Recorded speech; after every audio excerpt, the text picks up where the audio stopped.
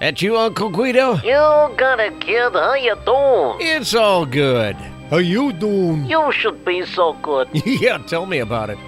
So what's up? Another day, another million. Yeah, right. Hey, at least I ain't taking my millions and spending them on running for president. Good point. I don't know why it is that so many people assume that just because you got a lot of money, you must be smart. Yeah, what's with that, huh? Besides, the greatest line ever written about money is in the Bible. Oh? Yeah.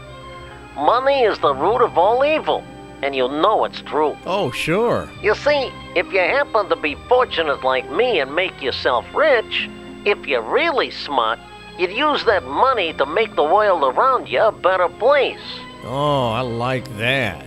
Man, you're showing us the softer side of Uncle Guido. For instance, several years ago when your Aunt Claudia and I bought this place in Florida, there was this bunch of hippies across the road who was playing loud music all hours of the day and night. Oh, yeah? Yeah, none of them had jobs. Oh. The house was falling apart, and I thought, there must be something I can do to make this a better place. Wow. So I went over there and paid them to get out of the neighborhood and never come back. Oh, no. I bought the land and bulldozed the shack they was living in. A true man of action you are. The result? The world around me is a whole lot better place. And it cost me less than 50 grand. Wow.